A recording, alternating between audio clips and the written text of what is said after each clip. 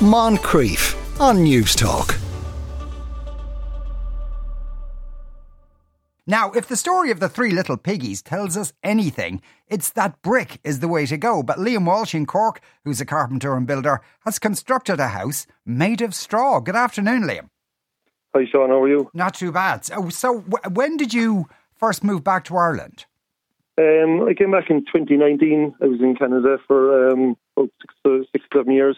Right. Okay. So when did you? It was the house you originally bought was a little stone cottage. Then was it? Correct. Yeah. So we bought a little stone cottage in 2019. Just when we came back, I knew that I was going to need to build on. I suppose in Canada, I was forced to upgrade to be recognised as a carpenter, so I had to sit some exams out there. And it was, I guess that's where it started. I had to, I spent a lot of time in the libraries, reading up, trying to pass the exam. And just the books they had out there were just fantastic. And that's kind of where I came across the, alternative construction methods and materials. I guess that's kind of where it came from. So when I came home, I knew that I was going to look into doing something different. Right. Okay. And you wanted something kind of a bit more sustainable, I suppose. Absolutely. Yeah. It's an engineered prefabricated straw panel. It's pretty simple. There's no point in trying to complicate it. It's straw and 4x2s. It's fully engineered structurally. It's timber frame, so the straw is just insulation. For an example, like today, it's a miserable 2 degrees here. We don't have a heating system, and it's like a nice 20, 21 degrees inside. Okay, and the straw itself, is it treated, or is it just like that it's packed so densely? It's packed very densely, yeah. So it's definitely not to be confused with straw bale. Yes. It is an engineered system. So the straw is cleaned and vacuumed. The dust is taken out of it. All creepy crawlies fall to the bottom. The dust goes to the top, and it's just a clean straw is used. And so then when you were building the extension, then it just arrives in like 2x4 kind of sections, and then you put it all together. It just each wall section. So it was like a jigsaw. North, east, south, west. It was all color coded, so you know exactly what panel goes where, and it was all numbered. So there was no very simple, very fast, very simple. And it's watertight. Well, it's on the inside. It's finished with clay, so clay being a natural product, and breathable being the more important part of that. On the outside, there is a breathable membrane. Sorry, a breathable render. So it just looks like a regular house. Yeah. Yeah, it does. No, and I'm looking at a picture of it now. It looks like kind of probably any other sort of house around there, other than that's in the middle. And I assume it's very good for insulation then. It's fantastic. As I said, look, it's 2 degrees here today. We don't have a heating system, and it's great. Now, I will say it's not a magic building, so it does need a heat source. So if we only moved in just for Christmas, but if we were to get any prolonged cold weather, like today is 2 degrees and it's nice and warm inside, but if we were to get, like back in 2010 where it was, minus, 7 or 8 or even worse for a couple of weeks, you would absolutely need a heat source. So there's minimal heat loss. It's very, very airtight, very well insulated. And are there any concerns about it being flammable? No. So all the certificates are there. It's easy to insure. There is no cavities in the walls, so technically fire can travel in the walls. And you had no problem with insurance, like even when, because I assume whoever insured your house was probably their first time dealing with someone saying my house is made of straw, and they may have thought it was a joke at the start. Well, it's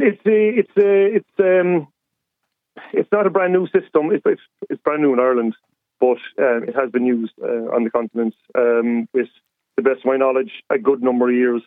So it is tried and tested. Okay, yeah. And I don't want to pry into much you're paying for things, but the cost of insuring your house, was it like the same as the cost of insuring any house? I guess because it's on, to tell you the truth, the insurance company didn't even blink an eye at the straw part. It was because the old cottage was older than 100 years, and because it was unlived in for 10 years before we bought it, so there was no insurance continuity there. Because it was a break insurance. That's why there was a slightly higher cost, but it's not outrageous. I was expecting to be probably the biggest problem, but it wasn't. And what seems is particularly impressive is that you ordered the stuff. Some months later, a truck pulled up with with all this hay set in these frames, and then within 6 days it was watertight. That's remarkably quick. Yeah. No, there was a lot of work went on after the 6 days, but the main structure was up and as good as insulated in 6 days of watertight. Yeah. So no, it's a fantastic system. And it is a system that it could be applied to large scale. It's not like a straw bale house where it's very kind of custom and you got curved walls. This is a system that is, I believe, is ready to be rolled out on a large scale basis. I just don't think people know about it. Yeah, and is yours the first house that's made this way? Correct. Yeah, it's the first house. I believe there is a couple more in the country so far, but I get the same as the first house. Okay, and have any other structures been made this way in Ireland? I mean, previous to this, I do know there has been, but they were straw bale houses, whereas this is the first prefabricated, engineered panel. Right. And where did you get them from? Who makes this stuff? They come from Lithuania, so it's a company called Eco Cocoon. And it's straw that's just kind of grown in the natural way, is it? The straw is a byproduct from the food industry, so when it comes out the back of the harvesters in Lithuania, it's as good as a waste product. It's either mulched or burned to get rid of it, whereas in Ireland, because of our methods of farming, it's kind of we look at straw as not a waste product, not fully anyway. So yeah, it's just it's a byproduct. And again, the timbers, the 4x2s are there. There's only enough timber put in to make it structural. Like the company is a very green company and conscious of the environment, and the panels they're not overbuilt, but there's just the right amount of timber just to make them structural. And could you? I'm not going to ask you how much it cost to make, but to build. But was it about the same as any other build? Less, more? Maybe a bit more. A bit more, but there will be savings. Look, we don't have a heating system. It will be something I'll have to look into down the line, getting a small economical heating system. But we're not going to freeze to death between now and then. But it's possibly slightly more. I guess it's not a good example to do like for like, because it's not a standalone new build. It was onto the back of an existing property. So yeah, I can't quite say if it's the same or more or less, but it's not outrageously more. Yeah. Well done, Liam. Thanks very much for speaking to us about that. That's Liam Walsh there, who's cosy, very cosy in his house made of straw down in Cork. Dave wants to know about the insurance costs. As you heard Liam say there, it wasn't prohibitive. They were more concerned about the existing structure that was there. So obviously they must have heard about this before. As I mentioned at the start of the show, we do have our International Women's Day outside broadcast this day week. Someone says, you didn't invite cats for International Cat Day. Your show is anti-cat. Yes, it is. So what? What are you going to do about it? Hate cats. Can't stand them. To cats.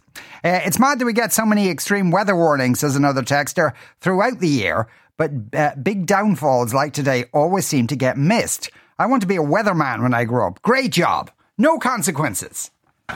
Or being I don't know, because I suppose a weather person, you should really say, most of the time, they have to get it right.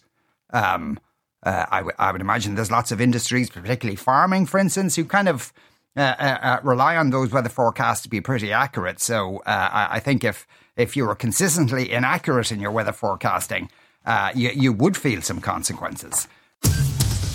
Moncrief, weekdays at 2 p.m. on News Talk.